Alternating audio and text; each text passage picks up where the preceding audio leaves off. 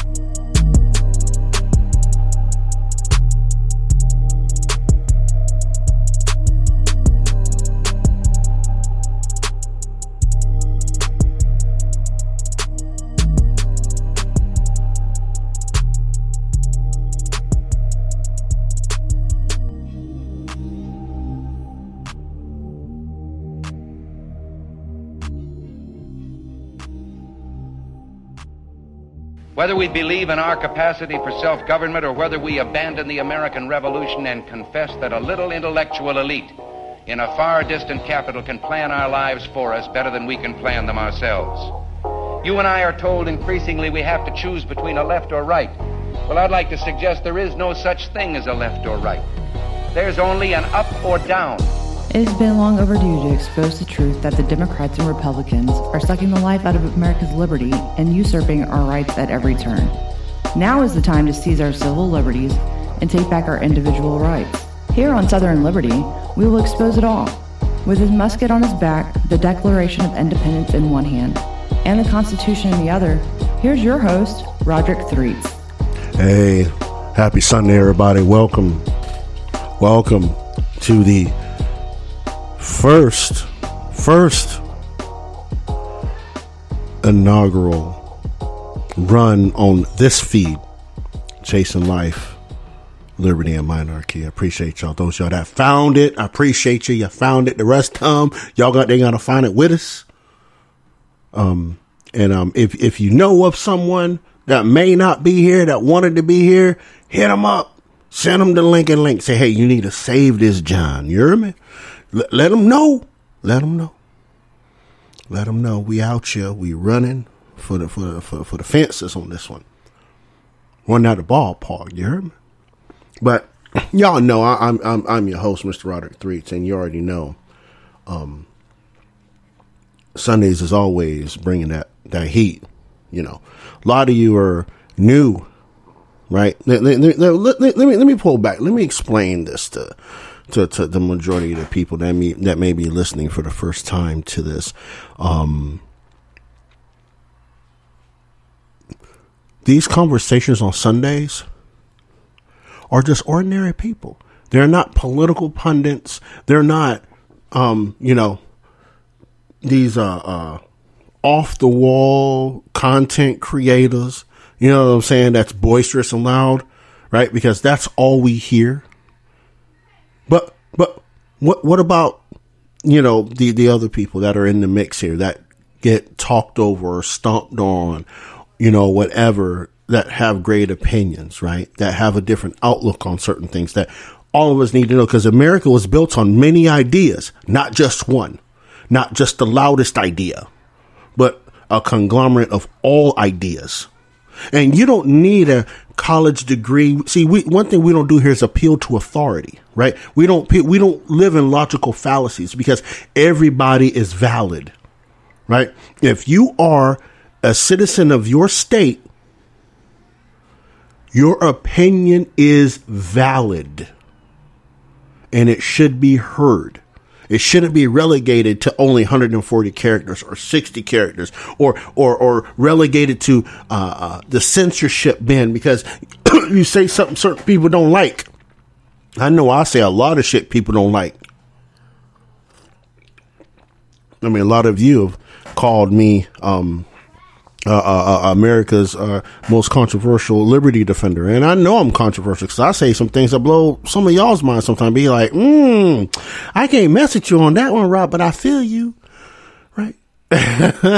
y'all already know. Y'all know already. So this show is for all of us normal folk, right? That see things on the ground, right? That see things from an anecdotal standpoint, because these people will keep telling you that anecdotal evidence or anything anecdotal doesn't really count. It does count, because that is someone's life experience, right? When you start discrediting people's life experiences, you start leaning yourself into a life of collectivist or collectivism. When you do that, everybody has a life experience that shapes the way they think and feel from what they have experienced, one off or not. And they should, folks should be validated in their experience, right? That they have. Not some mainstream data point, some mainstream white paper data sheet that says this, that, and the third. And the guest I have on this evening, we're going to probably break a lot of those wide open, because we're going to open your eyes to some things that a lot of people don't know is actually happening, because they keep it on the wraps, or, as we like to say, it's not part of the narrative. When it is the smaller building blocks of the narrative, they just decide to step on it. So people don't see it. Look over here. Look over here, not there. Right? So again, this show is for all of you. Before I introduce my special guest, I want to give a shout out to all my folks on public radio in South Florida, from Citrus County, Florida, all the way down to Monroe County. All my folks in Southeast Georgia, from Glenn, Charlton, Ware, Thomas County, Lowndes County, Camden County, appreciate y'all. Those you on the state of Utah, all the way around through and through, appreciate y'all. And all my peoples in internet land, I love you. That listen, love, I know I love you. All my folks in Europe, folks in Asia that listen in, that download the show later, that can catch it because of the time zone differences. I love y'all too, right? And the people in my live chat that's been with me through the thick and thin, we always pull it out in the end. I appreciate you and love y'all too. 100%. Now, the guest I have on this evening, I met her through Twitter. The Twitter, the blue bird, the one that Elon Musk bought and put it in the cage. Actually, no, let me take it back. Elon Musk bought the blue bird and then opened the cage, right? He opened the cage and let the bluebirds fly, and the bluebirds are singing. They are singing to the high heaven, and they're telling us that our government has been involved in some fascist bullshit. And they done told us, what's that one song? Keep telling the news. That's what Twitter's been doing. That little tweet bird been doing. We're contrary to what people believe and say, oh, it could be fake. Nah. They put it out there, and if you don't consider that information as somewhat halfway damning, I don't know what molehill you've been sticking your head in for the last 6 or so years, but I'm going to need you to unstick it. Because if you don't, they're going to come and cut your head off in the sand and you're not going to know what happened. Because, but anyway, I met this young lady on the Twitter and she was talking about Native American affairs. And y'all know me, right? I love all of our history and, and the legalities of our history. And I took a liking to her almost immediately.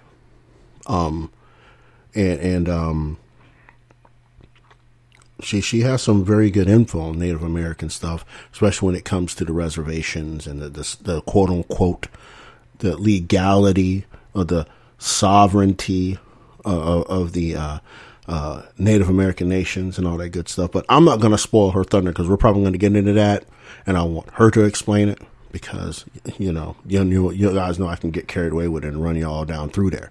But without further ado, let me introduce my special guest from the great state of Minnesota, Miss Maddie. Good evening and welcome. Good evening, Roderick. Thank you for having me. Well, I greatly appreciate you. Let my listeners know who you are, who you be, and where you at. Talk to them for me. Talk to them. All right. So my name is Maddie. I am part Native American, part German. So I'm a little bit of also part French, which comes into the Native American side of me. I'm from the Turtle Mountain Reservation in Belcourt, North Dakota. Well, I'm not technically from, my family's from there. I grew up in Minnesota. Okay. But my family life, we go back to the reservation. Usually nowadays seems more like for funerals just because the older generations are dying off. So we're trying to absorb and learn so much from them as long as we can. But when we're out there, we learn a lot. Politically, I've always been a nerd. I loved politics as a kid. I was the only elementary school kid that watched the news and read the newspapers. That was me. And I was a Democrat. I was a flaming liberal until September 11th, and I flipped the other way to a Republican. Okay, so hold that thought a second, right? What in particular on September 11th made you turn the switch? I know the planes crashing, but into the towers and all that, but the nuance of that, what nuance thing of that in particular made you say, oh, snap? What made you move around a little bit? It was mostly that, okay, so President Bush, in retrospect, I can see where he went wrong a lot of the time. But at that time, I was in 9th grade. I was a scared teenager. So what I saw was a very strong leader who wanted to protect us. And that's kind of what swayed me towards the Republicans. And ever since then, I've been on the Republican side. But at the same time, it's kind of hard because they don't talk to their voters very well. They don't speak to us very well. They don't do, they do so-called town halls. But that's not really a real outreach kind of a thing. So that kind of also bothered me at the same time. But I felt like I had to choose a side. And it was not going to be a side that would not protect us, a side that would just lob, cruise missiles into Afghanistan or whatever. I didn't feel protected at that point. So I was terrified as a teenager growing up in that kind of a world of terrorism now. That's what made me go towards the Republicans. And I've stayed that way the whole time up until about the last year. And now I'm an independent. I don't really like anybody at this point. I don't trust anybody. Nothing. I think a lot of my listeners are, they've kind of had the same journey, not particularly the same circumstance, right? But they're politically home. Amplify your career through training and development solutions specifically designed for federal government professionals. From courses to help you attain or retain certification, to individualized coaching services, to programs that hone your leadership skills and business acumen, Management Concepts optimizes your professional development. Online, in person, individually, or groups, it's training that's measurably better. Learn more at managementconcepts.com. That's managementconcepts.com. Every day, we rise, challenging ourselves to work for what we believe in. At U.S. Border Patrol, protecting our borders is more than a job. It's a calling. Agents answer the call, working together to keep our country and communities safe. If you're ready for a new mission, join U.S. Border Patrol and go beyond. Learn more at cbp.gov/careers. Too, right? I mean, yeah, they'll cheer on the Republicans, right? You know, individually, but a lot of them, right? A lot of my listeners, and my listeners correct me if I'm wrong, but they don't really follow the Republican Party doctrine because they know it's like, y'all shady too, right? And that's kind of what I that's kind of what we need. We need people to be skeptical. If you're going to participate in a political party, right?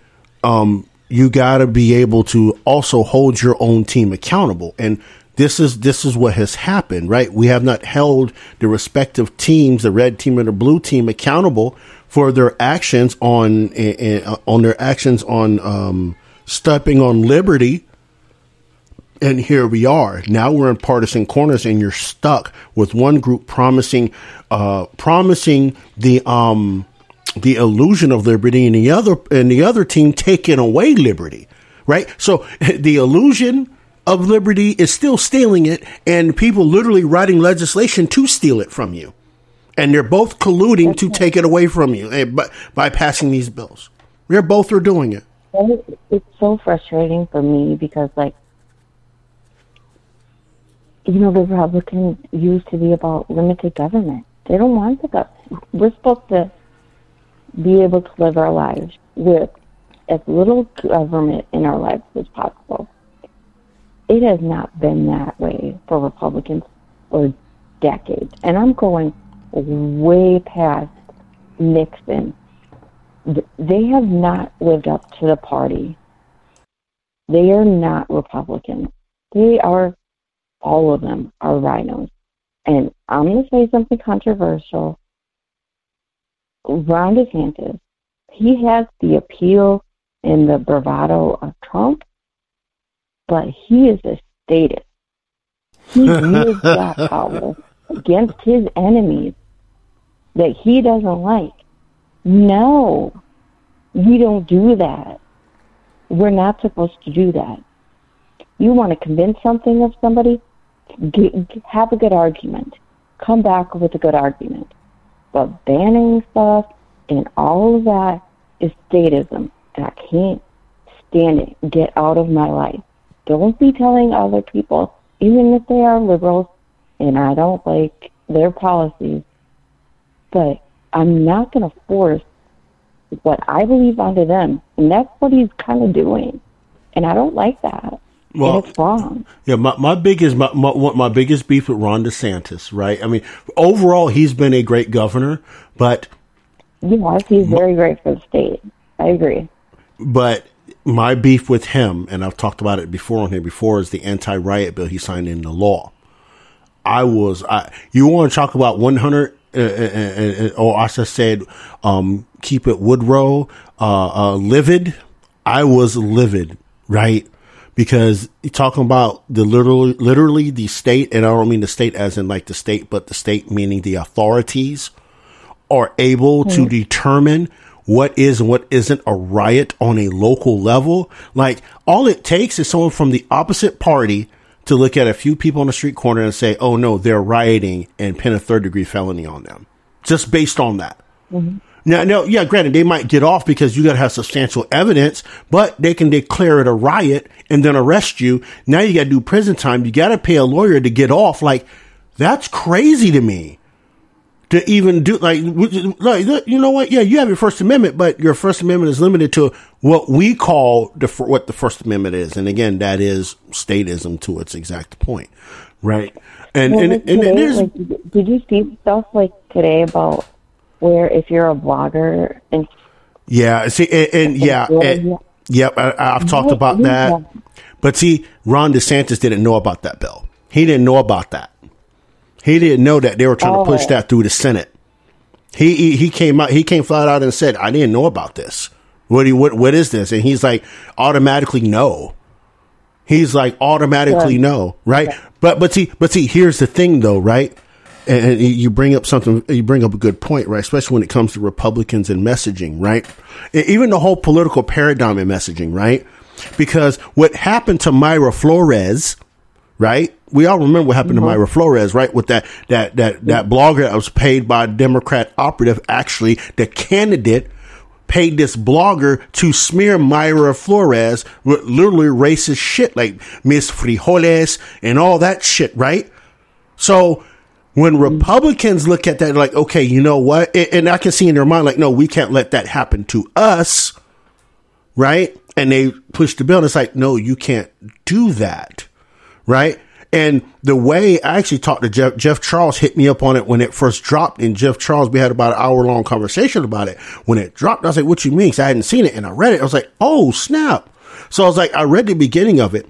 And the way the bill read, it read, oh, okay, so if you're a blogger and you're posting a public notice and you're getting revenue on your site, you need to report that to the state, which is valid and correct. That would be correct, right? Under the guise that public information coming from the government is not to be monetized. But if your site is monetized and the government asks you to post a public notice and you're making revenue, yes, you got to report that. 100%, you got to report that, right? So they were within their bounds on that, but the way they wrote the blogger portion and the way they tried to insert it into Statute 50. The Florida statutes was like, no, this ain't good. But again, Ron DeSantis didn't know about that. He didn't know about it. He's like, oh, absolutely no. Absolutely no. Like a lot of his messaging is wrong. Like with the AP African American Studies thing, his messaging on that was really bad. Whether it was from him or his team.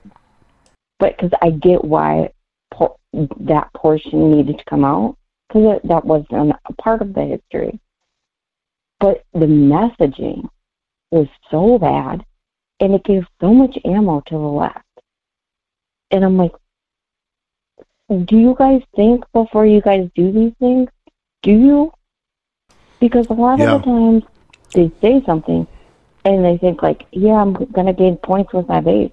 But you are galvanizing the other side instead of trying to win people over.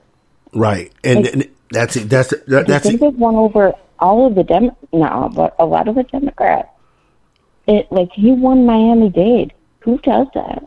Mm-hmm. You know, he wins because he's competent. He knows what he's doing, and he's a strong leader. But the messaging sometimes, especially on a national level, really bad. And here's the thing, right? And here's the things with Republicans. I can't take nothing away from Republicans when it comes to messaging to a point, right? Because Republicans, the people they're speaking to, when they speak directly, the people they're speaking to picks up the message. We know what you're saying, right?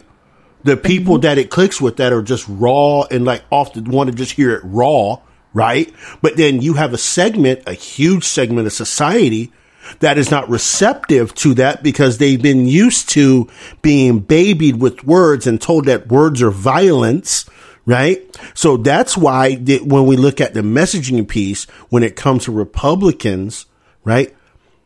It's crazy, right? And yeah, granted, we shouldn't have to baby these people, but you also, if you're going to stop a particular thing like this quote unquote woke agenda, right?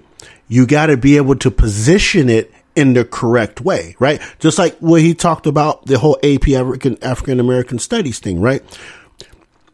His positioning should have been with this class, they have inserted queer theory into African American studies, and that has nothing to do with African American history, because that is actually saying that, oh, well, African Americans are queers too, right? That's the message. Oh, I mean, you know what I'm saying? That I would have rather have heard than the way he said it, right? Because other people's like, yeah, you're right. Queer history is not part of Black history. Why is that even in there in the first place? But the way he presented it. That's exactly what he needed to say. And the left, yeah, they could have kind of played with it. But the right, they would have had something to go back at. Like, this is not a part of the history. This is, if you want to call it woke or whatever you want to call it, this is not a part of the African American history.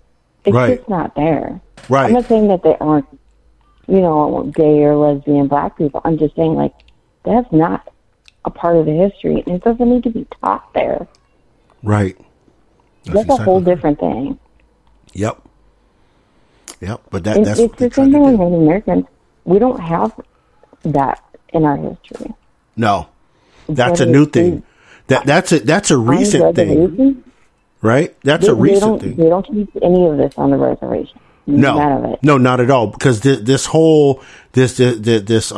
trans history, this gay history thing started at Stonewall, right? Yep. So this is a new thing for the United States, right? And nothing to take away from the LGBT community, right? I'm not taking anything away from them, right? But understand, like, their place in history is still American history, right? But it's fairly new. Yeah, and here's the thing. I don't see any, right? How they want to say we gotta have pride in our leaders, right? Right, we have pride in our gay and lesbian leaders and be inclusive, but they won't recognize J. Edgar Hoover.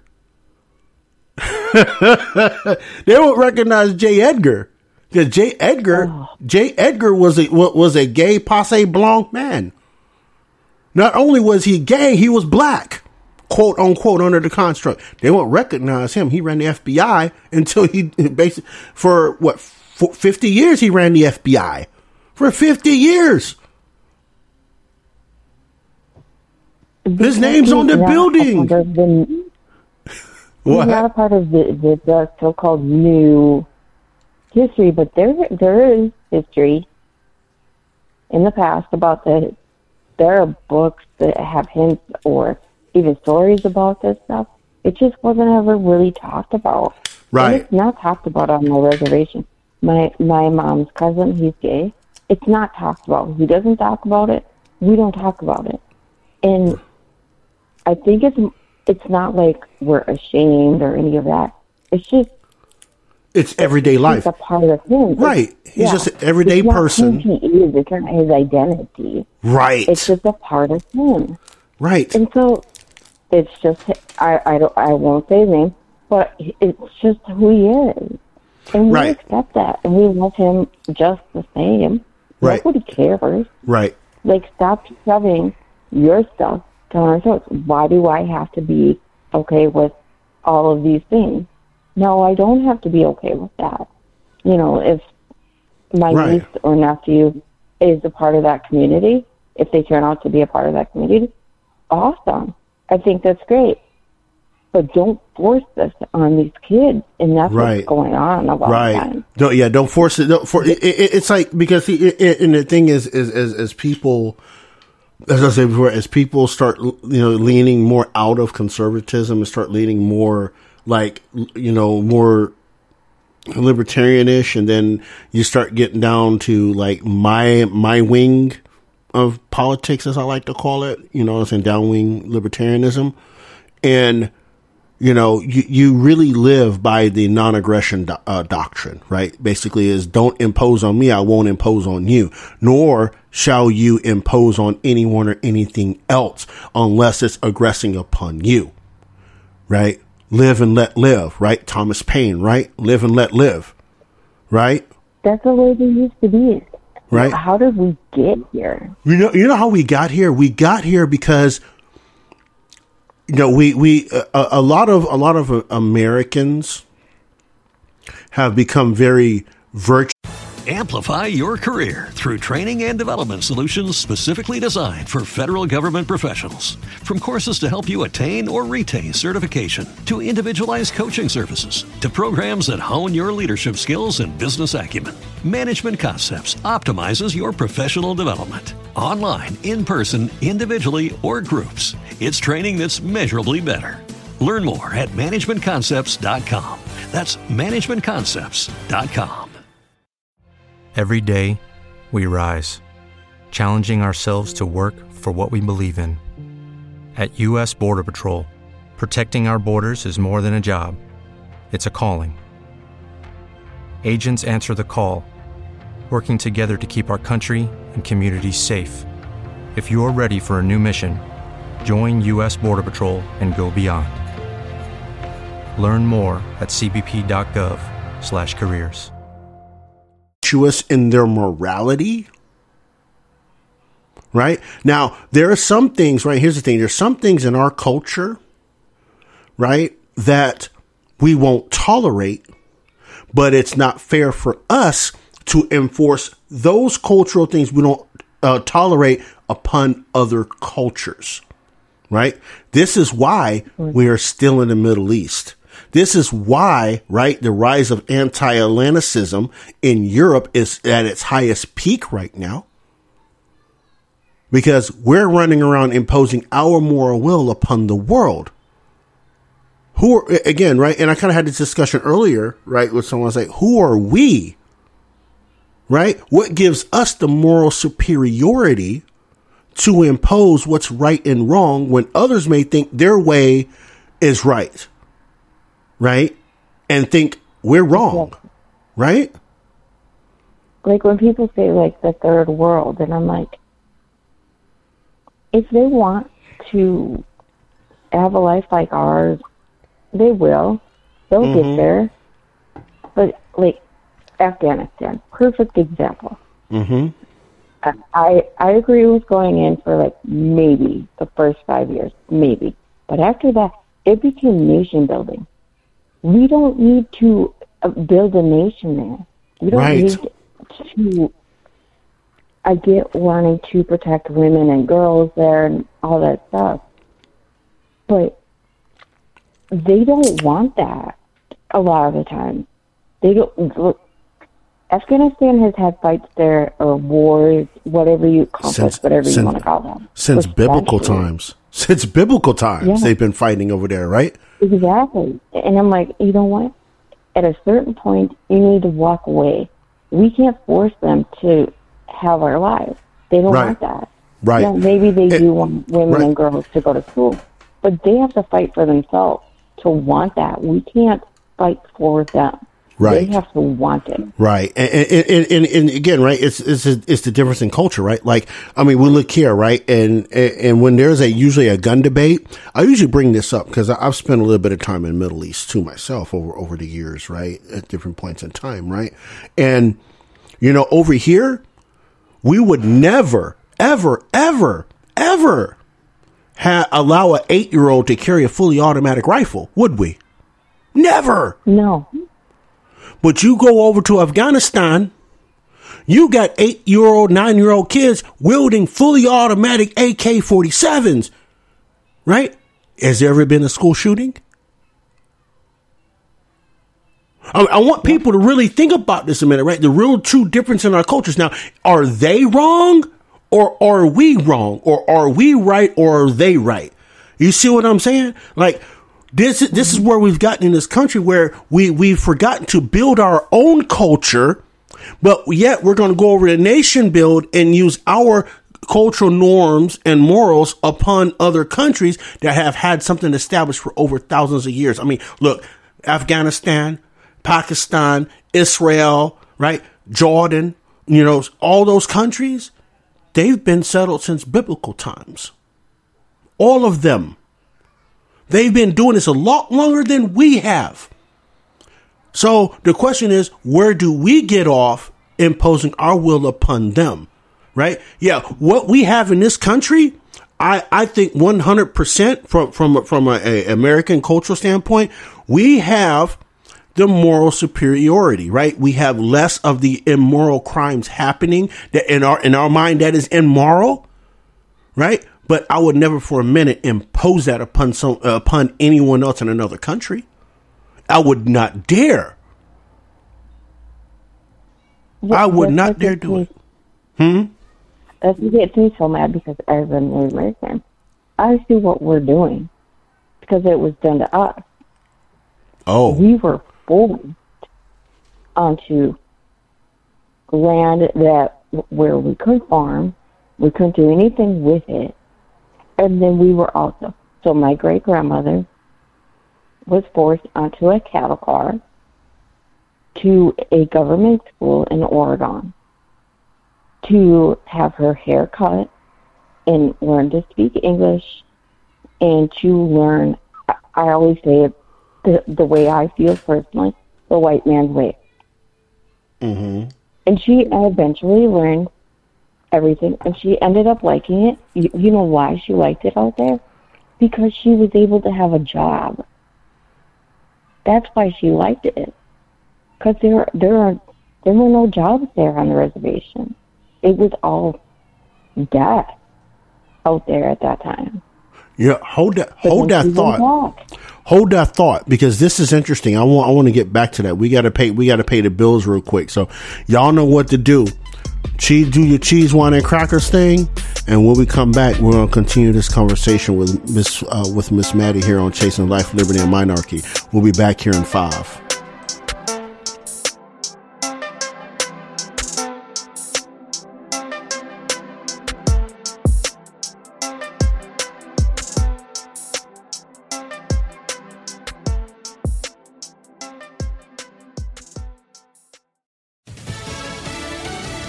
Civil rights heroes. I'm Joe Chiro, Fox News.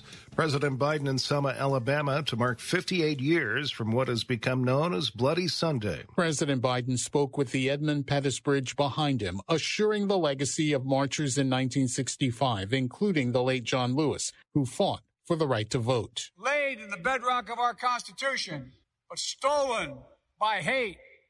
Harbored in too many hearts. The president says it's a fight America faces today as he seeks to pass a Voting Rights Advancement Act in Congress named for Lewis. Fox's Gernal Scott. Florida Governor Ron DeSantis making a stop at the Ronald Reagan Presidential Library in Simi Valley, California to promote his new book. He said many people are moving to Florida because of its conservative leadership and gave the state's approach to COVID-19 as an example. We refused to let our state descend into some type of Faucian dystopia where people's rights were curtailed and their livelihoods were destroyed. DeSantis told the crowd that the reason some states like California are losing population are because of Democratic governors. Congressional hearings are scheduled this week to assess worldwide threats. Senate Intelligence Committee Chairman Mark Warner is planning to propose bipartisan legislation that would tackle possible technological threats. This week, I've got a broad bipartisan bill that I'm launching with my friend John Thune, will be the Republican lead, where we're going to say, in terms of foreign technology coming into America, we've got to have a systemic approach to make sure that we can ban or prohibit it when necessary. Warner on Fox News Sunday. Authorities in Arizona say a 26-year-old woman has died after a utility terrain vehicle crash in Apache Junction early this morning. 3 men were also hurt in the crash, but their injuries are not believed to be life-threatening. America is listening to Fox News.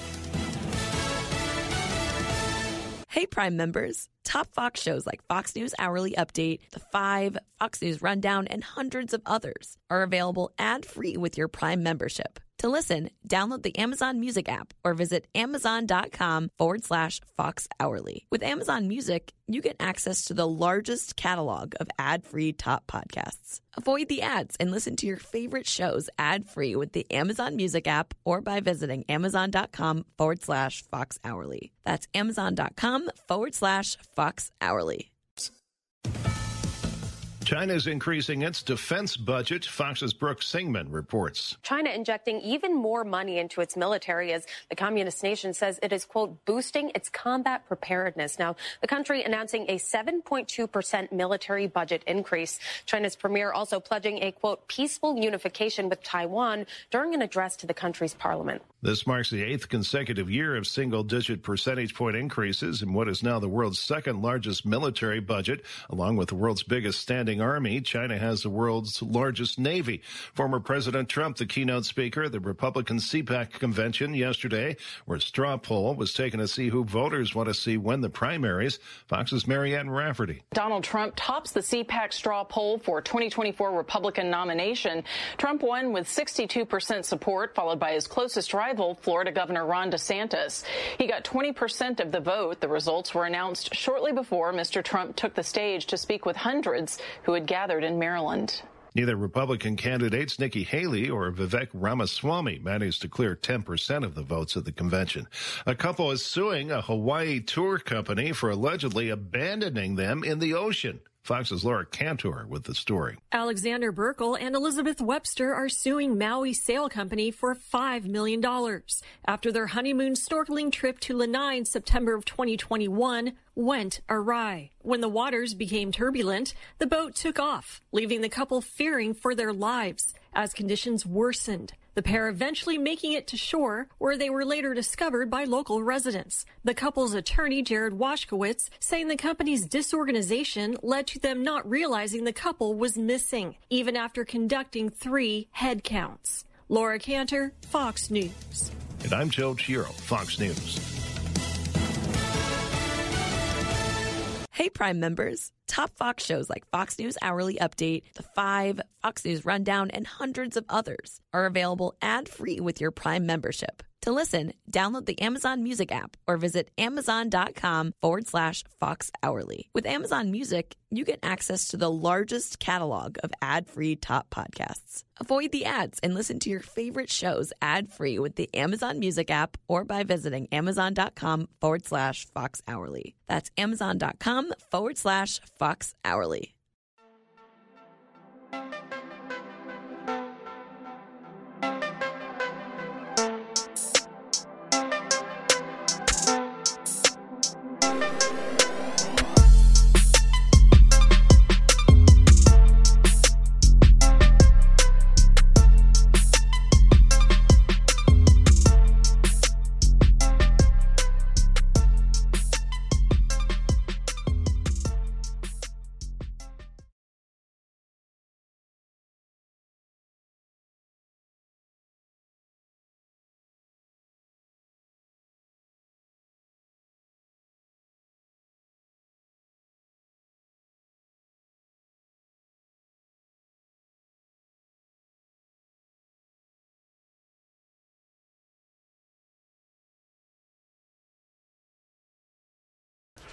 Sorry about that, y'all. That's weird. That kind of cut out a little sooner than normal. But anyway, appreciate y'all hanging out for a hot minute while we get that kind of corrected. Remember, if you're not subscribed to this thing here, please make sure you do so. Please make sure you do that. You can search for Southern Liberty. You can search for Chasing Life, Liberty, and Monarchy. It's all going to lead you kind of back to the same area. Make sure you subscribe to all that good stuff. And do the things like you always do. If you're not part of the Patreon, make sure you do that. Patreon.com stands for Torture Liberty Media. Patreon.com/TOLM.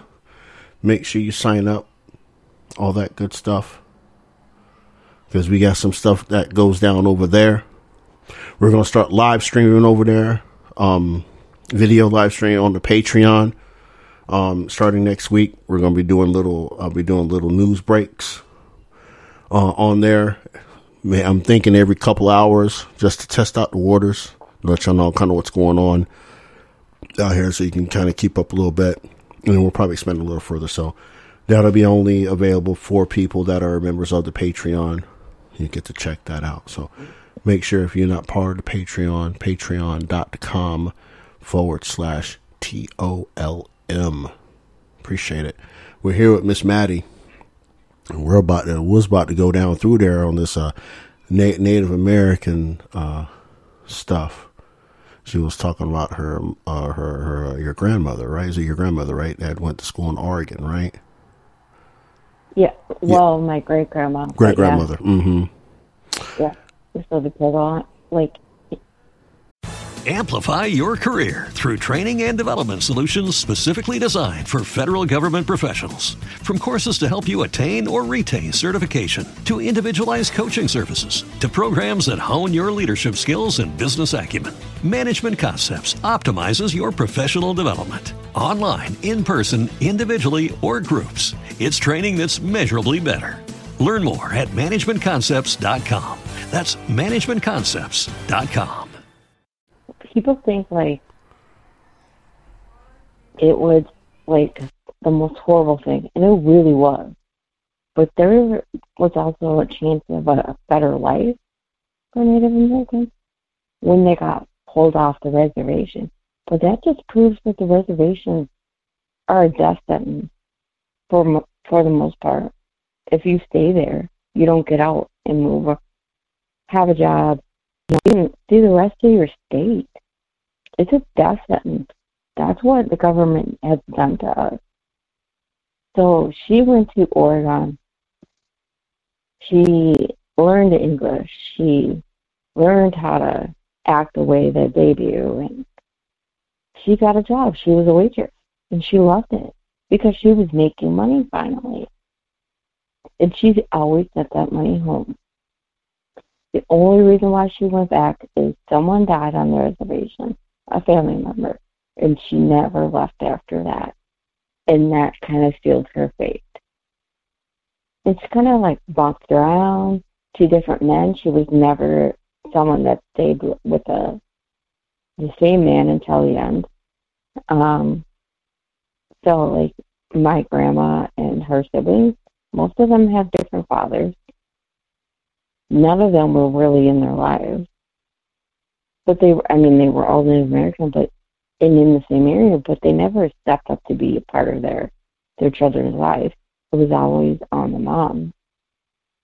So my grandma, when she was, we'll say elementary school age, because I don't know the exact age, it was 8 or between 8 and 10, but she was sent to a farm near the reservation to help the wife that was there who was pregnant, and she would get up at 4 a.m., go there, help that mom make breakfast for all the ranch hands, and help clean up, did all the laundry, which laundry out there was literally washboard in a bucket laundry. That's how it was when my grandma was there.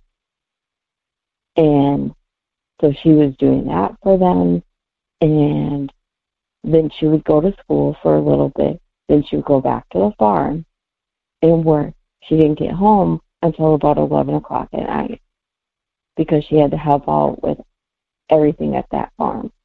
And the money that my grandma earned went straight to my great-grandma because they couldn't afford anything.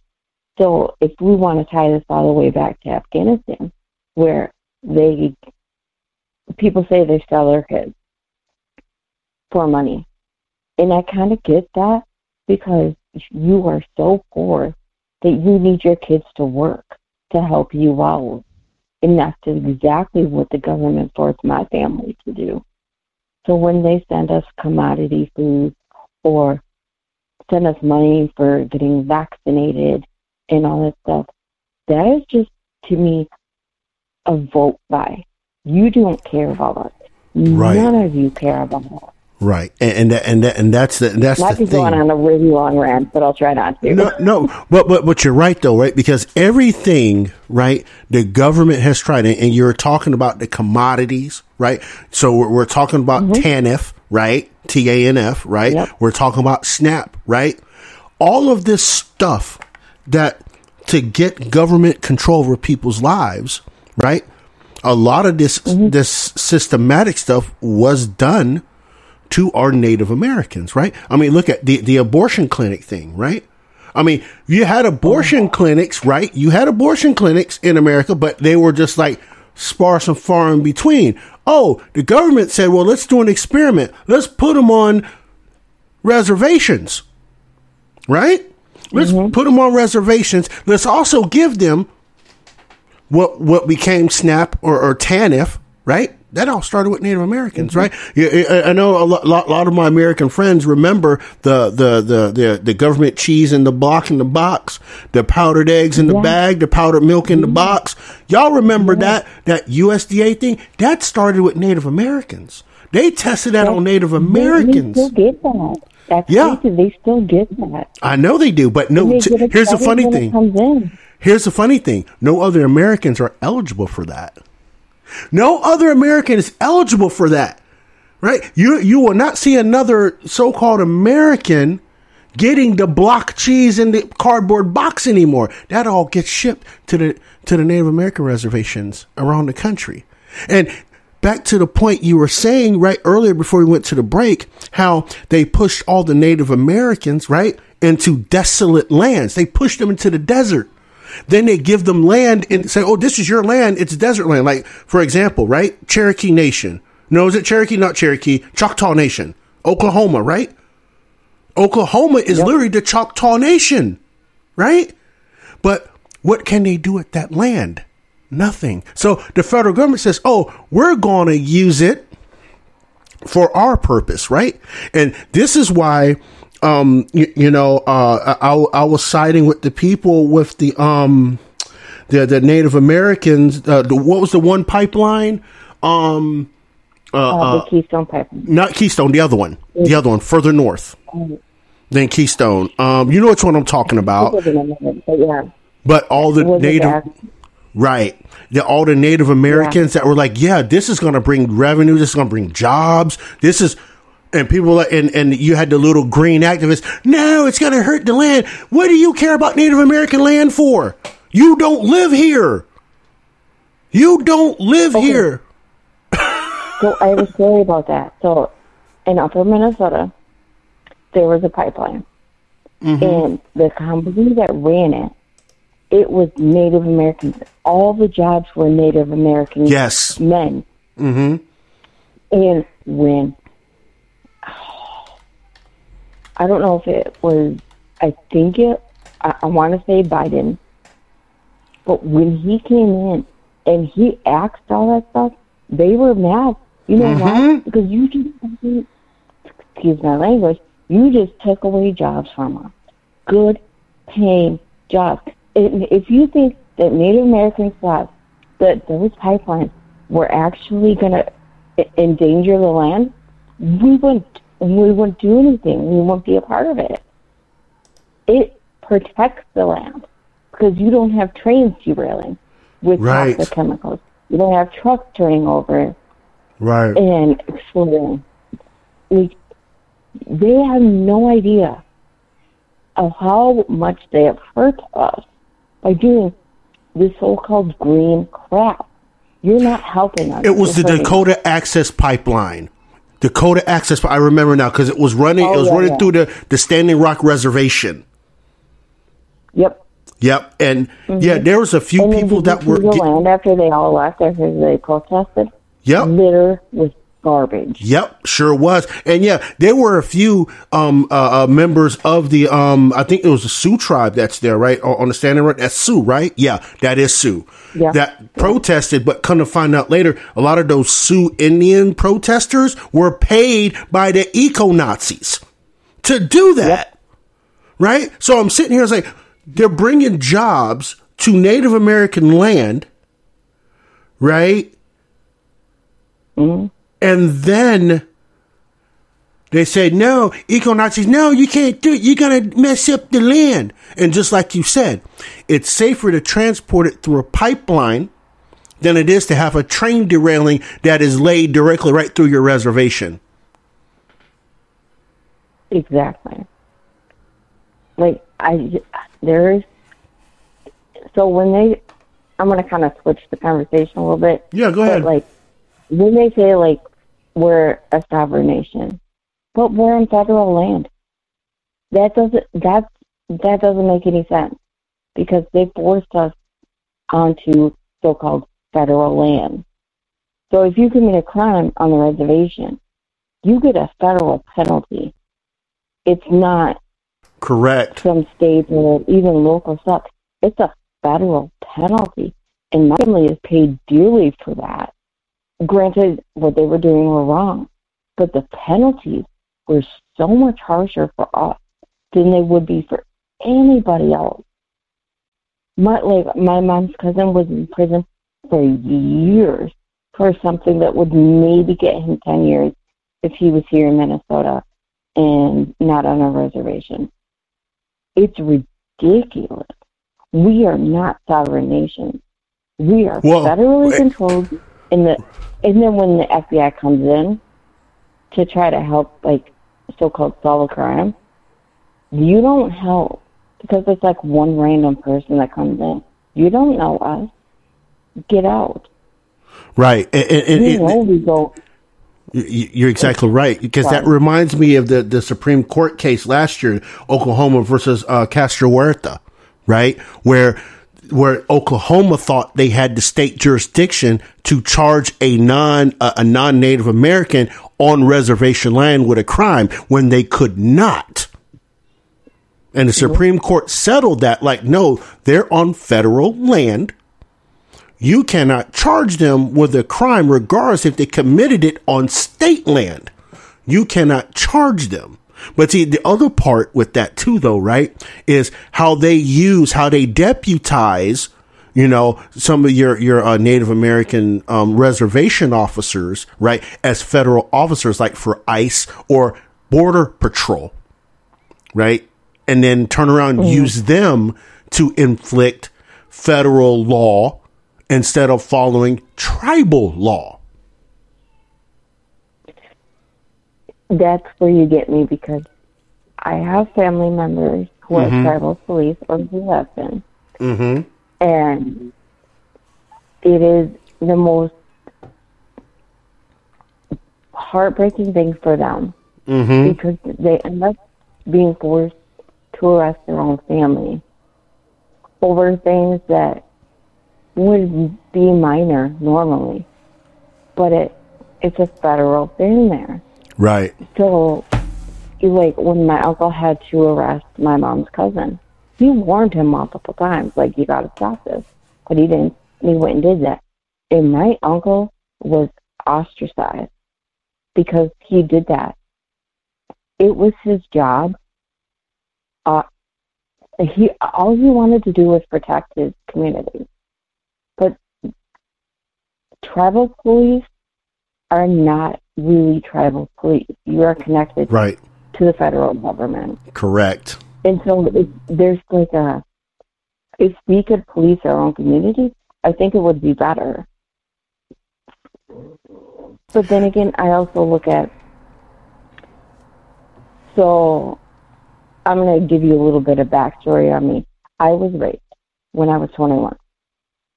What I think of it now is I became another one of the statistics for Native American women to be raped. But I'm also, what my fight is going to be is the missing and murdered Indigenous women and girls. Nobody fights for us. We go missing all the time. We get murdered all the time. Nobody tries to find out who did it. Not even on our reservation, the tribal police, even without being a part of the federal government, nobody really looks into it. We just know what happened. Why is that? We need to stop that. We need to protect our women. Look. And we need to, owning a gun on the reservation is a whole different story, too. If you can't protect yourself there. Look, this is a trend, right? This is a trend. And I want the listeners to understand something. What she just described is what our local municipalities that get federal funding for their police forces do. Major amounts of money. For example, look at Chicago. And Amplify your career through training and development solutions specifically designed for federal government professionals. From courses to help you attain or retain certification, to individualized coaching services, to programs that hone your leadership skills and business acumen, Management Concepts optimizes your professional development. Online, in person, individually, or groups, it's training that's measurably better. Learn more at managementconcepts.com. That's managementconcepts.com. Every day, we rise, challenging ourselves to work for what we believe in. At U.S. Border Patrol, protecting our borders is more than a job. It's a calling. Agents answer the call, working together to keep our country and communities safe. If you're ready for a new mission, join U.S. Border Patrol and go beyond. Learn more at cbp.gov/careers. Using those talking points, but really what you described, let's look at this a minute. Let's look at the clearance rates of these cities that get huge amounts of federal money for law enforcement and look at their clearance rates. It's the same thing Miss Maddie is talking about happens on the reservation. Now, if you get municipalities that get state funding for law enforcement, you see the clearance rates are a lot higher, right? Like, for example, right? You look at, let's for example, right? You're in Minnesota, right? So I can stay in Minnesota with you, right? The clearance rate, right? For crimes, right? In Minnesota, in Minneapolis is a lot lower than it would be in Brainerd. Absolutely. Right? And those of you that don't know where Brainerd, Minnesota is, it's up in the middle of the many 1,000 lakes, about an hour and a half, 2 hours north of Minneapolis.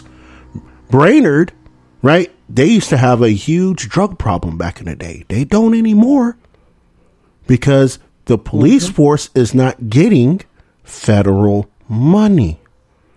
They're working off of taxpayer money and money from the state.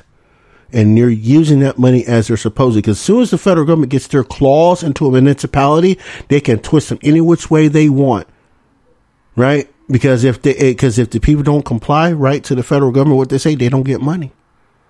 And that's why you see these big cities like Chicago, like the Dallases, the Baltimores, the DCs, right? They get federal money and you see the highest crime.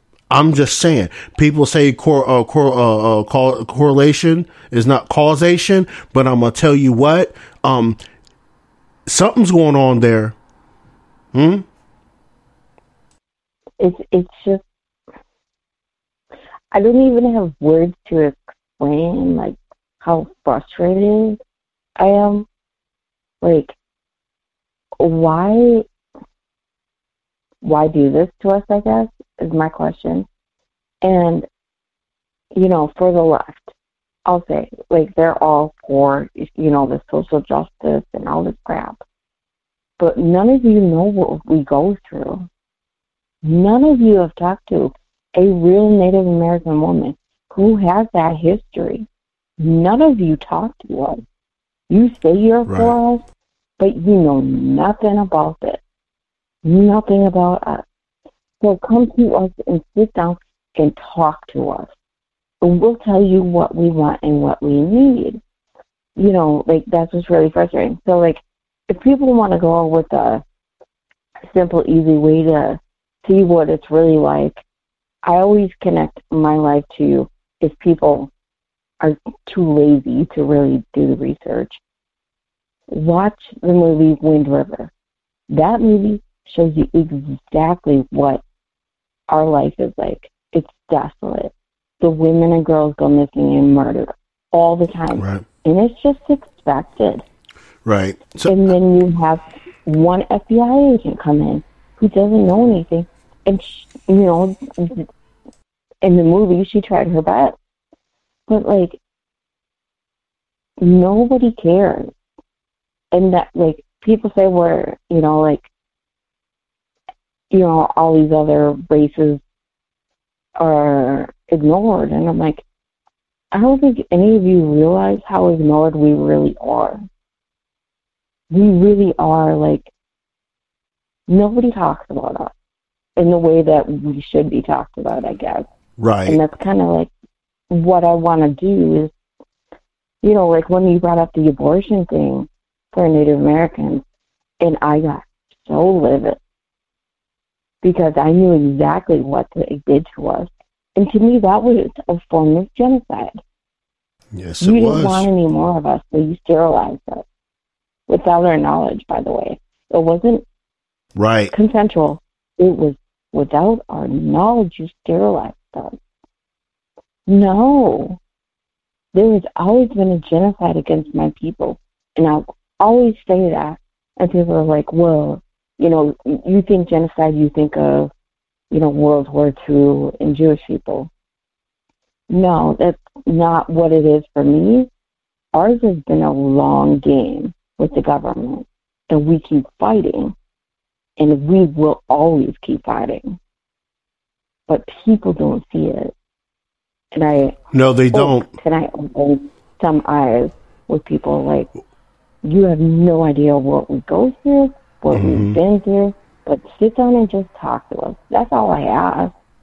Right. I don't want you to fight me. Right. And I want you to listen. And that's the thing, Miss Maddie, right? And especially on this show, right? And all my listeners will tell you, like, we talk about all of that history, right? Good, bad, ugly, whole 9 yards. So people get a perspective of, you know, where we are now. You know, we don't beat the war drum like, you know, America bad, right? We have some tarnish. We have some tarnish on our souls, right? And we have to be able to admit that to improve and go forward and understand not to commit the atrocities again. But as people begin to hide them or say, oh, that's not true, that can't be true, and they keep suppressing it, these things keep repeating itself, right? I wanted to ask you, though, right? What is your opinion on ICWA? What? ICWA, the Indian Child Welfare Act. Oh, sorry. I hate you with the acronym. I should have just said it all the way out. I'm like, what?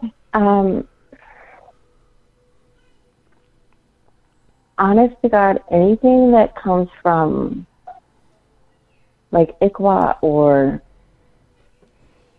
any kind of, I can't even believe I'm saying, anything that comes from like a connection to the government, I don't like it. I don't like it. First off, I don't like it. I don't like, I don't even have words to say this. Like,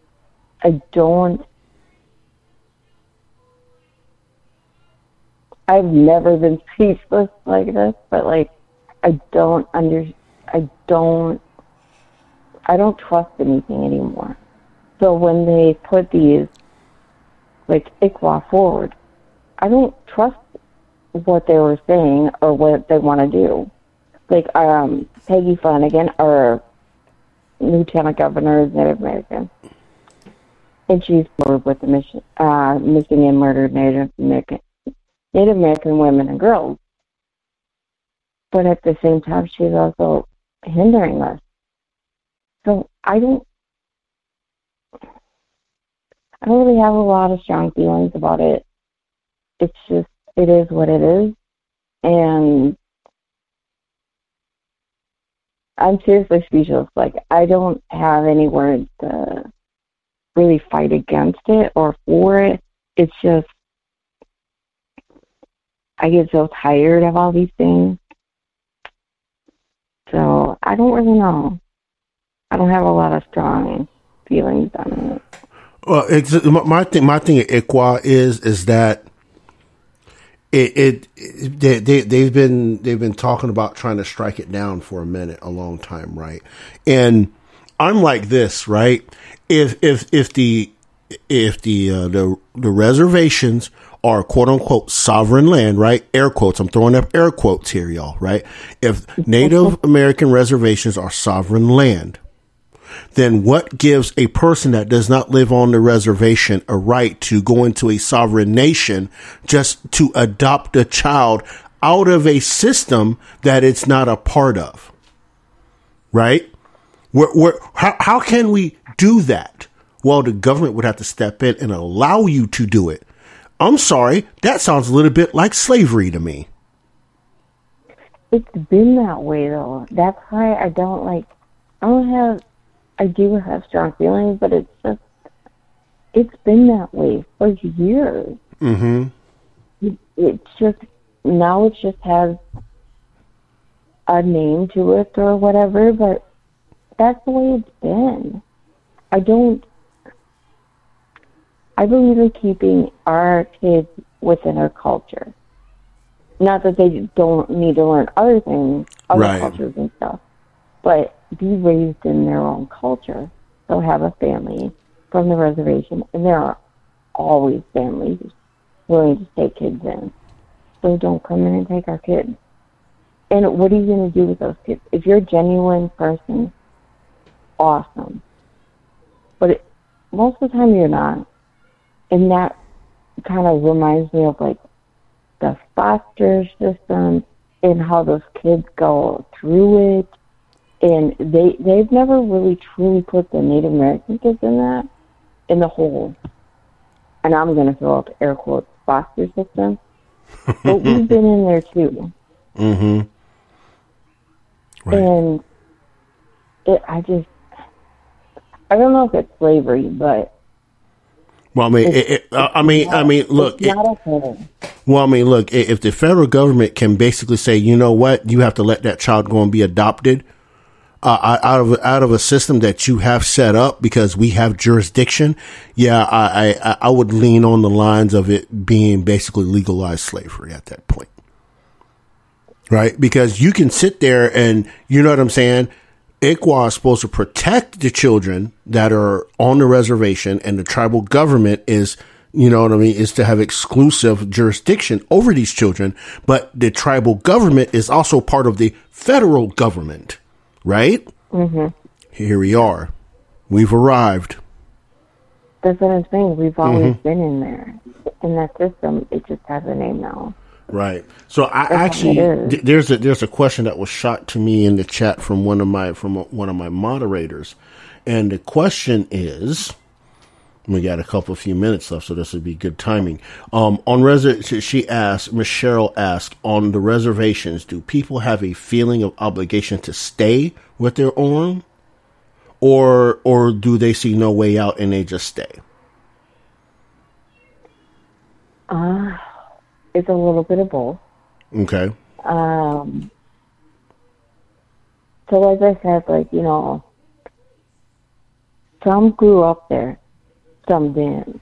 Like, my mom went to kindergarten there, but my grandma, the only reason why my grandma was on the reservation when my mom went to kindergarten there was because she couldn't afford to have her baby anywhere else. So, like, her next child anywhere else, because it was technically free on the reservation to have her baby. So her and my mom's father went there, they stayed there, had the baby there, and then left. So it's, like I said before, like, you leave to get a life, have jobs and all that stuff. And then, I don't know if it's out in obligation or if you just feel like you need to go home. And home is always a reservation. So then they go back when they retire. So it's a little bit of both, like, you kind of leave, you come back. And some people do feel stuck there. I know that. I've seen that. Like, the violence on the reservation, I've seen that too. A lot of the younger kids these days feel kind of stuck, but the parents are trying to push them off the reservation. Like, they're pushing them into sports and all of these things to get them off the reservation because they know what life they could have if they stay. So it's a little bit of both. I guess it's hard to explain, I guess, if you're not there or you've never been there or talked to any of us, but it's a little bit of both. Like, you have to leave to have a rural life and have a job, but culturally and home is always the reservation. Like, the last time I was there was when my aunt passed away, and I learned so much. They had a traditional, like, funeral and all of the drums and everything, and I learned a lot. But that's not a place that I would go and want to live there until I'm older, because there's nothing there. So it's kind of like a little bit of both, I guess. Okay, I can see that, right? 'Cause I've been, well, everybody knows I lived in Utah for a specified amount of time, and I always used to go down to the Paiute Reservation, right, which is down in southern Utah, and down there, and it's always an experience going down there. To meet the people, and in that time I was a diehard red thumping Republican, right? And one of our auxiliaries, part of the state Utah GOP, they were the Paiute Republicans. So I would go down and visit with them, right? Because I was the chairman of the Utah Black Republican Assembly at the time. So I would go down there and I would conversate with them, and we're all part of the state central committee. So we'd align on a lot of things, and we tried our best to get people to understand when we come with our more libertarianish approach, right? It's not to, undermine conservatism in any type of way. It's to understand that we don't need all this other stuff on our back either, right? When it comes to affairs, and just looking at the state of affairs with the Indian reservations, quote unquote. I hate using Indian because that's kind of, to me, that's like a slave label, but that's another story for another day. I hate the word Indian. Right.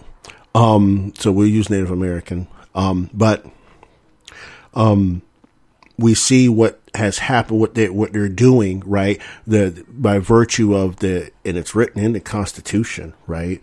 I mean, it's literally written in the Constitution that Congress has the plenary and exclusive power over Indian tribes and Indian land, right? And we just kind of talked about that with the federal law and things like that. It's written in the Constitution. That's how they're getting by with this, right? If they're able to do that. People gloss over that, though. That's like no. Like, people gloss over that, and it makes me so mad. Yeah.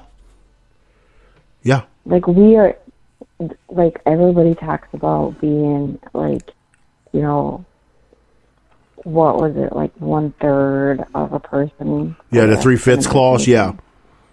Yeah, 3/5, yeah. And I'm like, we still aren't people in the eyes of the government. We are not people. We are nothing. So it gets me so mad.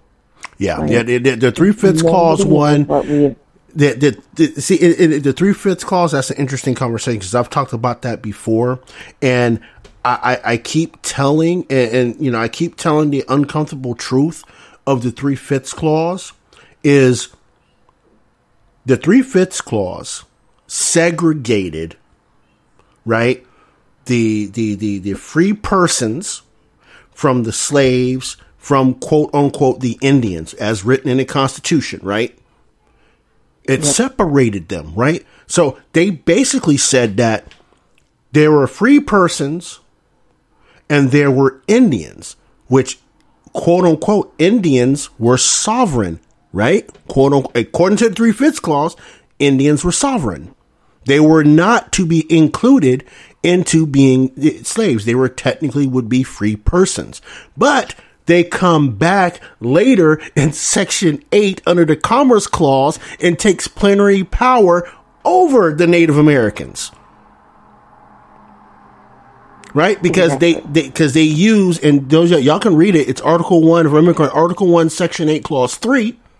Right? Tells you that the Commerce Clause tells you that they have a right to commerce over foreign nations and Indian tribes, right? And then with that, they used the treaty clause in Article 2 to impose their will. See? So, yeah, the Constitution is, it's like, wait a minute. Wait, what? Wait a minute. Oh, jeez. What just happened? That's exactly what happened. And for people not to think that they have perfected this in this, right? In this bit here. And now they're inflicting it on every single demographic of person in the country at their will, because they've already perfected using the Commerce Clause to put people in a position to be destitute, right?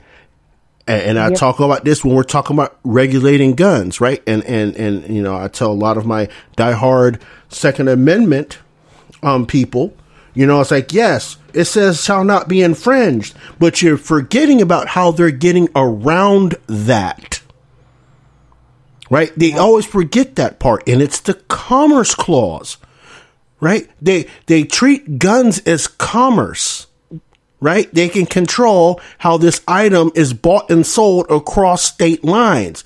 They take jurisdiction over the guns using the Commerce Clause, and then they can pass laws, right? They can pass laws based on the Commerce Clause to regulate guns. Once we take the misinterpretation of the Commerce Clause out, right? Once people figure out that that's what we have to take away, guess what? The federal jurisdiction over Native American affairs goes away. The regulation on guns goes away. It all goes away, but no one wants to. They have you pointed, you can't step on our Second Amendment. Well, you can, according to the interpretation of the Commerce Clause, they can. It's why they keep doing it. Hello? It's ridiculous. Like, hello?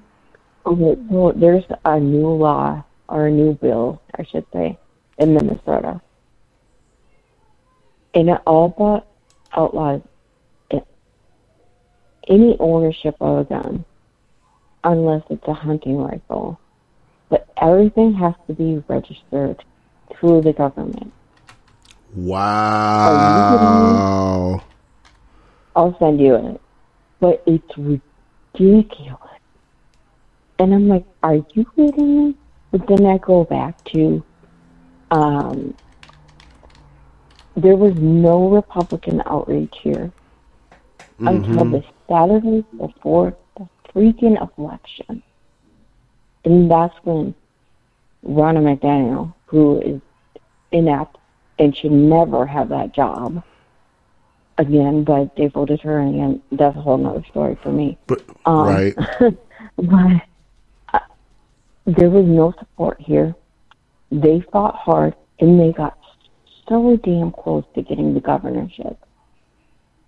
But they lost by an inch. But also at the same time, I want to say, Republicans, your outreach is shit. And now we have to deal with all of these stupid laws. And I think they're just like making laws to make laws, like a law about, you know, you can't force a kid to cut their hair for any reason, for cultural reasons. And I'm like, we don't do that here anyway. So that's a stupid law. Driver's license for all. What does that even mean? So you're going to let a toddler have a license? What does that mean? Right. Stupid laws that don't mean anything. But the gun thing, like, that's a serious issue here. Like my dad but here's the thing, though. Here's the thing, though, Miss Maddie, right? Did you know Minnesota? The Minnesota Constitution is one of very few constitutions that does not have a right to bear arms in it. Yep. It's kind of like an unspoken thing. Like, nobody addresses it, but it's being addressed now. And what they're doing, they're going to hammer down and get rid of all guns, which they can do because you don't have a state constitutional right to carry. Yep. Right? And it's so frustrating. Like, people keep saying, like, oh, you're such a liberal state. I'm like, if you know, most of us, we are not a liberal state. We want our guns. We want our freedom. We don't want the government in our lives. And that goes from the outer suburbs of the cities all the way to the northern border with Canada. And then you can go to the southern side of the city all the way to the border of Iowa.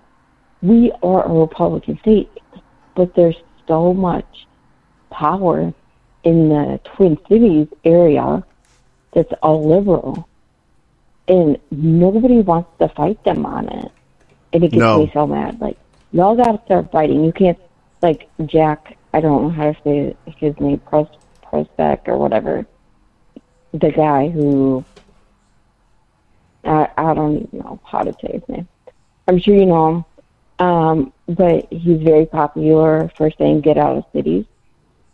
Oh, yeah. What's his name? Was it Jack Posobiec? Yeah, that. Yeah. Yeah. I'm like, no, stand your ground. Stop fucking running away like a little pussy and get your ass in there and fight for these areas. Because we can make them safe. We can make them strong. We can make them thriving. But everybody runs away. And you know what? That whole thing, though, Miss Maddie, that comes into the conversation, right, about the whole national divorce thing, right? Everybody wants a national divorce, right? And I don't know if you saw the poll right? And I don't know if you saw the poll I did, but I asked, what should a national divorce be? Should it be by political subdivision or should it be by party? You know, majority of the people voted party, and I'm like, I mean, not party, but political subdivision, and I'm like, why? Are you that married to your political party that you think they're gonna do right by you? I was like, no. I mean, not party, but your political subdivision. I'm sorry, right? But again, right? You're that married to your party, right? And I'm sitting here. I was like, no, I'll divorce the party first. Right? Make them, if you want to be sitting in that seat, you need to come to me and tell me what you're going to do. And I want to hold you to account. I don't want you, come to my rally and I'll tell you, no, you need to come to me and tell me what you want to do. Right? In that, within context. Right? That's what gets me so mad is like, Republicans don't fight. They don't want to persuade anybody. They just, this is what we're for, like us or not. And I'm like, no. Right. You need to fight for every single person. Lincoln, did he just fight for the North or... No. He fought for everybody. Yep. He talked to everybody. He was not considered, a full American. Yep. He fought for everybody. You all are shitting on his damn grave by doing this bullshit, by running away and not fighting. That's what makes me mad. We are no longer the party of Lincoln. We are the party of wussies. Run away. We have our guns and all that crap. But, what are you going to do? You really going to fight the government when they show up at your door? Are you? I don't think you really will. So sit down and shut up or stand up and fight. Because you all are not fighting. None of you are fighting. You are running away. And Jesse Kelly is a huge person who talks about... Amplify your career through training and development solutions specifically designed for federal government professionals. From courses to help you attain or retain certification, to individualized coaching services, to programs that hone your leadership skills and business acumen, Management Concepts optimizes your professional development. Online, in person, individually, or groups, it's training that's measurably better. Learn more at managementconcepts.com. That's managementconcepts.com. Hey, Virginia, did you know the law protects patients from surprise medical bills? Insurance companies and hospitals post cost information online. You can request a good faith estimate 3 days ahead of hospital care. Know your rights as a healthcare consumer. Visit controlyourcare.com to learn more about patient-focused healthcare laws. ControlYourCare.com can help empower your healthcare decisions. Paid for by the Virginia Hospital and Healthcare Association. National divorce and, creating red states. And I'm like, that is weak. That is so weak. You won't even fight. That's right. That is weak, right? And that is weak literally based on the fact that it has been known in our history that the emotional appealing party always infiltrates what is to be the principled party, right? And what we're kind of referring to is the Lily White movement, right? How the Southern, how the true Dixiecrats, they say Dixiecrats were the 60s, Dixiecrats started out the Reconstruction, right? And and they infiltrated the Republican Party and kicked all the quote unquote black folks out of the Republican Party, right? Forced them out, right? All these Southern Democrats that turned Republican forced all these black folks out of the party, right? Based on emotional appeal, and the Republicans didn't fight back. They didn't fight back, right? And it's kind of, I guess that's kind of where we are, right, in all this, right? And I think over the years, a lot of us had got caught up in the whole, oh, well, you're over on the Democrat plantation and all this. And it's like, after a while, it's like, you know what? That's really not the right thinking, right? Because now you're invoking something that they can use fuel. And look, they're still racist over there. They're talking about plantations. Bad messaging, right? Well, that's what's so frustrating is, like, we walk into these messes all the time. Or, like, the right does, I should say. And I'm like, would you just stop? Stop getting so emotional about everything and use your logic. But most people don't know the history of the Republican Party. I bet you can ask Lindsey Graham about the Lily White, and he probably doesn't know anything about it. That's what's frustrating. None of them know their own history. Right. Majority of them do, right? And that's the thing. And that's a lot of things I've done on this show, and my listeners far and broad and close by will tell you, they don't teach the history of America from Reconstruction to civil rights. They don't talk about any of that, right? They go from, the party of Lincoln. Like the Native. In the meantime, they talk about, like, the wars with the Native Americans in that time. Right. But they don't talk about the stuff in between there for African Americans. And I'm like, yo, what happened then? I mean, we get incomplete pieces of history, and that's why, people are easily gaslit over stupid things like CRT. Right? Right? See, because things like that, right? And I know there's going to be people that listen to me that are like so pro CRT, but here's the thing, right? Critical race theory or diversity, equity, and inclusion, whatever three letters you want to put on it, is hot garbage, because 90% of them that preach that do not even understand the history of the United States. Yeah. They've never, right? And every time I run across some of these CRT people, I ask them, I say, who was the first quote unquote black man elected to public office on this land, either under the Confederation or the United States of America? None of them can tell me who it was and what office it was. And I said, well, name the second one. They can't name the second one. Oh, but Frederick Douglass. Yeah, Frederick Douglass was nominated to be vice president. Yes, but you still didn't name the first quote unquote black person nominated to public office. I mean, that was elected to public office in the United States. They can't name it, right? Because they can only name, right, Booker T. Booker T never served in office. They can name Frederick Douglass. Someone can name Ida B. Wells. People can name all these people, James Baldwin and Langston Hughes and all these people, right? Zora Neale Hurston, bless her soul, right? She's a Florida girl, Eatonville, right? But then they can't name, PBS Pinchback. They can't name, right, Joseph Rainey, right? They can't name Josiah Walls, right? Because everything in American history for them has been convoluted into bullshit. And then, we got Martin Luther King and Malcolm X, but they were never elected. What about the senator from Massachusetts? What's his name? Black man that was elected in 1964? Yeah, first black man elected to the Senate since the Senate. What? And then the next one after that was Tim Scott. But they were Uncle Toms because they were Republicans, right? See, this is why I look at these people that preach CRT, and it's like, but you don't even recognize, quote unquote, y'all, sorry for being in the crayon box so long, right? But you don't even recognize the black excellence that made it through. You want to call them Uncle Toms.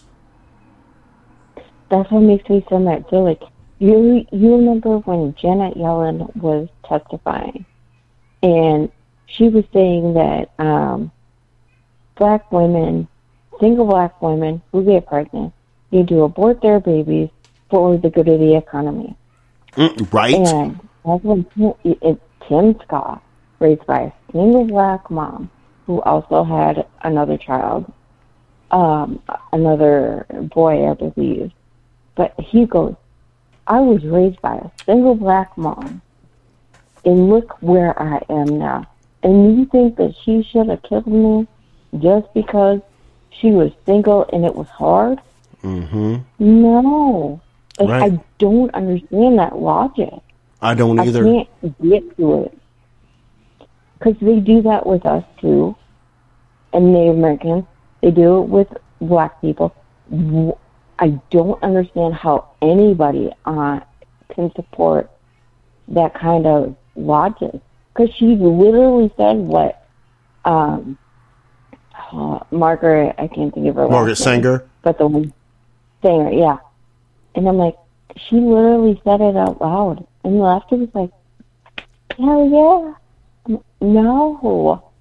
You were literally supporting the genocide of black babies for the economy. Do you listen to your own words? And everybody else that stands up for that. I've even had some of my friends that are listeners, right, stand up for that and literally get dogged out on social media, whether it be Facebook or Twitter, as a white supremacist. They call themselves trying to drag in. I've had to come to defense to a few of them. Like, wait a minute, how is that bad? She's you want to say she's racist, but she's advocating for black people, but she's still racist. Like, how does that work? If she was racist, she wouldn't want black babies to be born, right? That's the logic that kills me. It's like, she's racist, but she wants black babies. You know what someone told me one time? Well, she's still racist, right? Because she just wants to be able to lynch them herself. I'm like, what the fuck? Like I told this woman straight up. I told her straight up. I said, if I could reach through this phone, I said, I would literally snatch the soul out of your body for saying that. I would snatch the soul out. Because you don't deserve it. I went off and I drugged this woman for 4 straight days on Twitter. I drug her ass. Because you don't say shit like that. Nobody who has ever had any kind of history, like real history in this country, would ever say that. Look, nobody. I mean, politicians do, and it's mind-boggling. It's infuriating. But none of you understand your own history. So when you say that shit, it hurts. It cuts like a knife because you don't know, and you don't care to know what your family and your history. You don't care. You don't understand what it was like. So saying, like when they say like words right now are lynchings. Are you kidding me? Right. Sit yeah. down. Words are not lynching. Like, I will not hear you when you say that. Listen, I heard that the other day, and I was no lie. I made some cabbage soup, And I'm sitting here, you know, on the one television set, I have, it's a monitor, right? I had YouTube going, right? That's one of the things I do in the morning. I turn on the YouTube and see what was uploaded overnight from different content creators, whatever, to see what the news is going to be for the day. Cause usually they dictate what's on social media. And when I heard that someone said that words are lynching, man, I choked on my cabbage soup almost. I would have died right there if I wouldn't have like punched myself in the throat. Like, literally, I lost it. Like, what? Words are lynching? What? Hold on. Who the fuck is this? I mean, these people, and it seems like right with the language and the hyperbole is getting just as bad is what's that guy, Elie Mystal, right? This guy that comes out of nowhere. That's some law professor or dude saying that the Constitution was not written for black people and all this shit. Man, shut the fuck up, bruh. What are you talking about? It's ridiculous. Like, the Constitution is for everyone. It was. Even though I'm not still considered a person, I don't care. It's still who I have those rights. But like when they say that shit, like they talk about like Native Americans and they talk about it's so ridiculous that like they talk about how we were basically like like if you talk about like the Trail of Tears or whatever, we were forced on these lands. Absolutely, right. We were. But then they pretend like it's not still happening. And then they say like, oh yeah, we support you and all this bullshit. It makes me this so mad the same way when, if you talk about lynching, it's the same thing for me because it's still happening for us. Like, not physically, I guess, is the point. I don't even know what I'm trying to say. I guess people don't realize that it's still happening here. It's still a thing for us. So right. I wish people would realize that, like, forcing us to do things like the vaccinations to get money, that was a vote by, but also that was just the government trying to force us to do what they wanted us to do. So they don't really get physical with us anymore. It's all other stuff. So like the lynching thing, that makes me mad because that was a real thing. Stop saying that. Stop saying it so callously. That was real. Why do you not understand that? Because the thing is that these people, these leftists that use this language, right? They're operating on logical fallacy, right? I mean, the whole left side of the political paradigm, right, operates in a logical fallacy, right? They operate in two in particular, right? The appeal to emotion and the appeal to authority, right?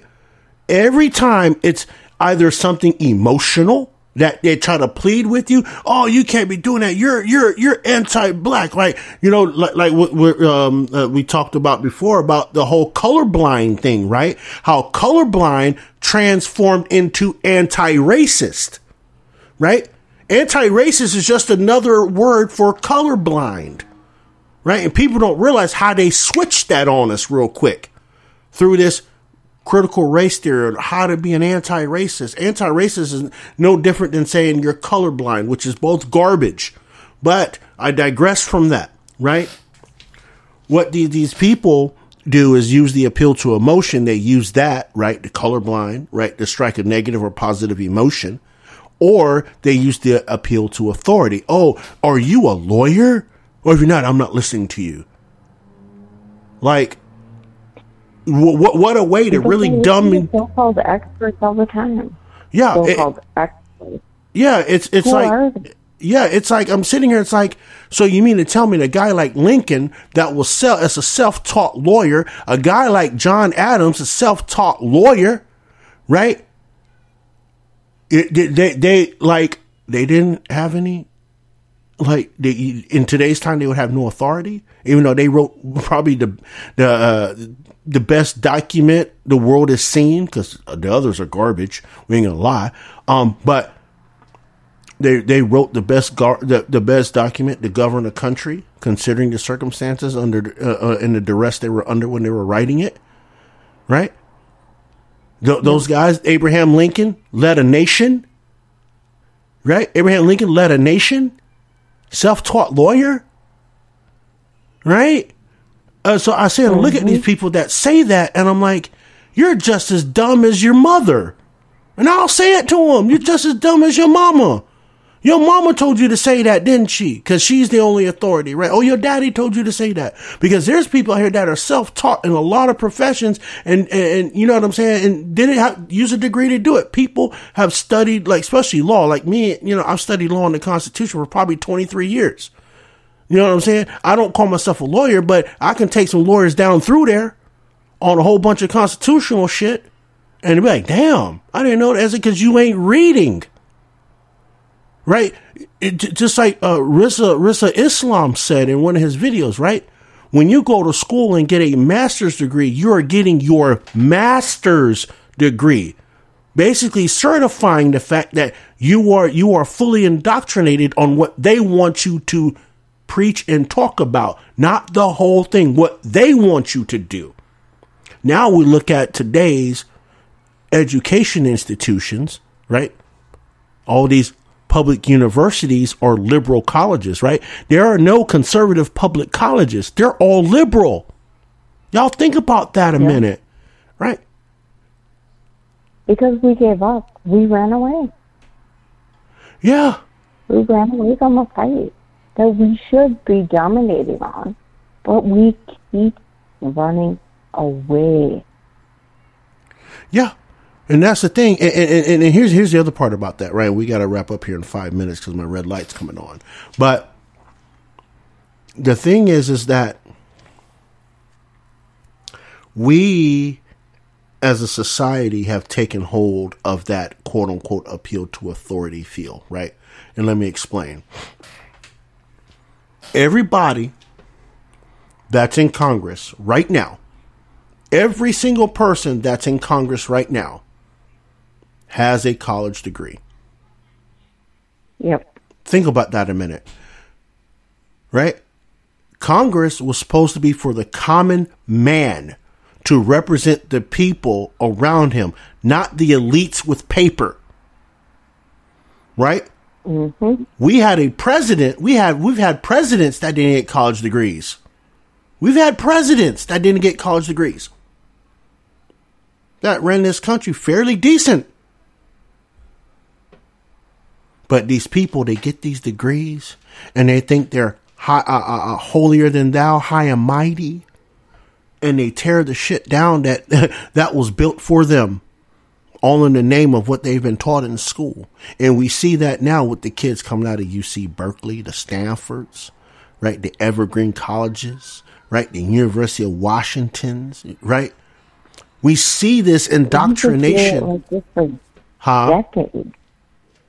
We've been seeing it like this for decades now. Mm-hmm. It's just finally coming. Like, it's finally on the forefront now, and Republicans are finally saying, like, yeah, we need to do something. Right. And a little too late, but thanks for showing up. Oh, we're not too late, right? Here's the thing. People have to stop appealing to authority, right?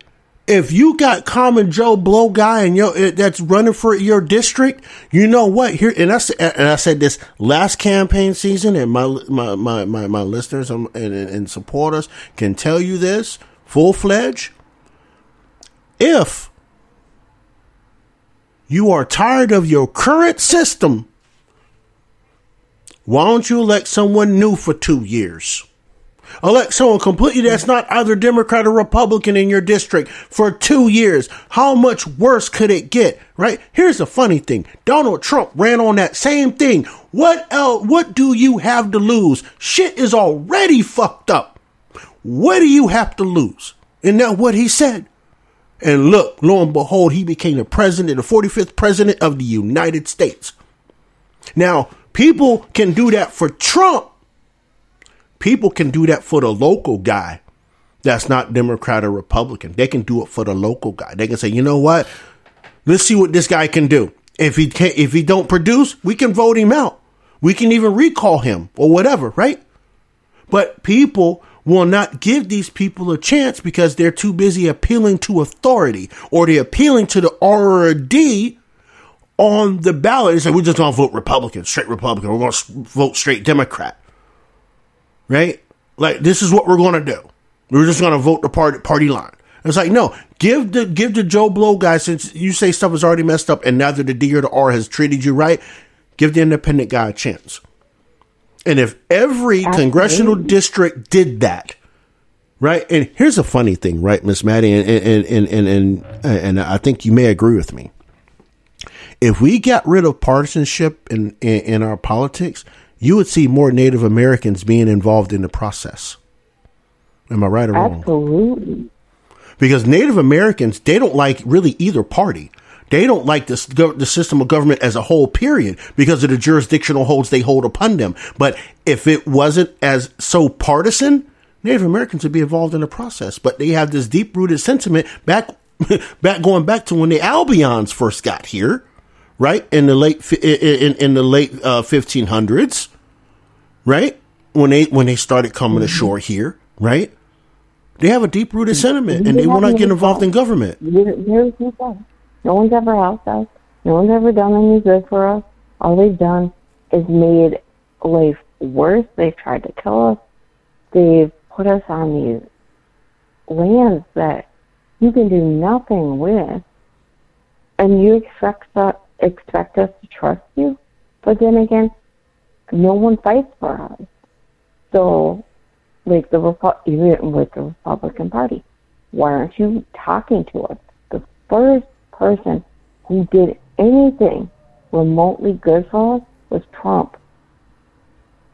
He signed Savannah's Act. Yep. Which was to protect missing and Native American women and girls. No one cares about us. But he did that, but he also did a lot of other things for Native Americans. Like, that's why I hated him for, like the first 3 years. I did not like him. But then I came to like him, and then I understood him. And he's done an amazing thing for all of us, not just Native Americans, but he blew everything wide open. So it's really nice to see someone who's an outsider come in. Yeah, and that's the thing right there, right? Is you know, Trump did a lot of good for, you know, a lot of communities across this country. There's no looking back. There is no denying anybody that really sits back and denies that their head is really in the sand, or they just love to have that progressive boot in their mouth or on the back of their neck. You know, when they, you know what I'm saying, when they're talking about these things, you know, and it's kind of disheartening, right? But, you know, at the same time, he was right. He said, they're not after me, they're after you, but they will attack him to get to you. And that's what they have done. Like his personality. That was like the main thing. They don't like his personality. Yeah. That's fine. You don't have to like his personality. But his policies, they were really good for everybody. Right. So what's your problem? You don't like what he says? Too bad. Right. That's exactly correct. Well, Miss Maddie, hey, it's been great. I appreciate the conversation. This has been a long needed one for sure. You know, to get the story, you know, from a Native American out there with all of us common folk. We all have commonality, right? We all have the struggles of life. We all have the progressive boot either kicking us in our ass or on the back of our neck somehow, some sort of pressure because of different laws and regulations and things like that. I mean, if you're gonna, we're gonna sit and talk about, chasing, right, life, liberty, and monarchy, right? We got to make sure that all of our struggles are put into the bucket together and understood and look at the common enemy, right? And that's kind of what we do even with, with this show, with even with my the Monday and Friday show, Southern Liberty, and our Tuesday show, right? With the experience today, we try to expose those things that we all have the commonalities of the man, right? Trying to force us into situations that benefits them and not us, right? So putting our stories in these buckets and having everybody pick it up and read it and understand it, or listen to it and understand it, and understand, that's what they're doing to them. Well, they could come do that to me too, or they could come do that to my next door neighbor, right? And as soon as we start thinking in that kind of collective mindset, the man goes down. Because we'll be truly saying never again at that point. But Miss Maddie, what's that? Go ahead. Exactly. Thank you for having me. Hey, I appreciate you taking time out this evening and all that good stuff. Hey, shout out to everybody in the live piece there. I appreciate y'all. Make sure y'all come back through tomorrow, 9:30 Eastern. We're gonna talk about something. They didn't do much in Congress. A couple things they did. I got to make sure they are finalized before we talk about it. But y'all already know how it goes on Monday, 9:30 Eastern. Me and Miss Kell, Southern Liberty, What the Hill. Until next time, life, love, liberty, and happiness. Peace.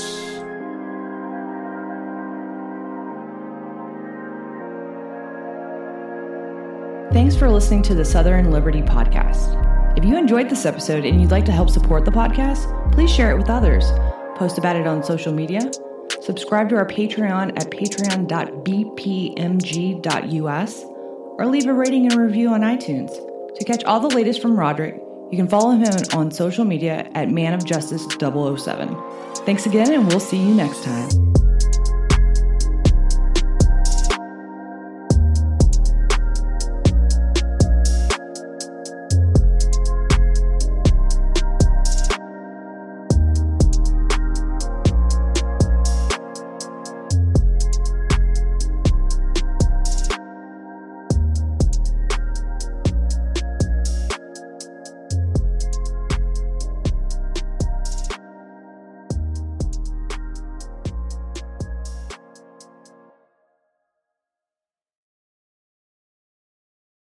Amplify your career through training and development solutions specifically designed for federal government professionals. From courses to help you attain or retain certification, to individualized coaching services, to programs that hone your leadership skills and business acumen, Management Concepts optimizes your professional development. Online, in person, individually, or groups, it's training that's measurably better. Learn more at managementconcepts.com. That's managementconcepts.com. Every day, we rise, challenging ourselves to work for what we believe in. At U.S. Border Patrol, protecting our borders is more than a job. It's a calling. Agents answer the call, working together to keep our country and communities safe. If you're ready for a new mission, join U.S. Border Patrol and go beyond.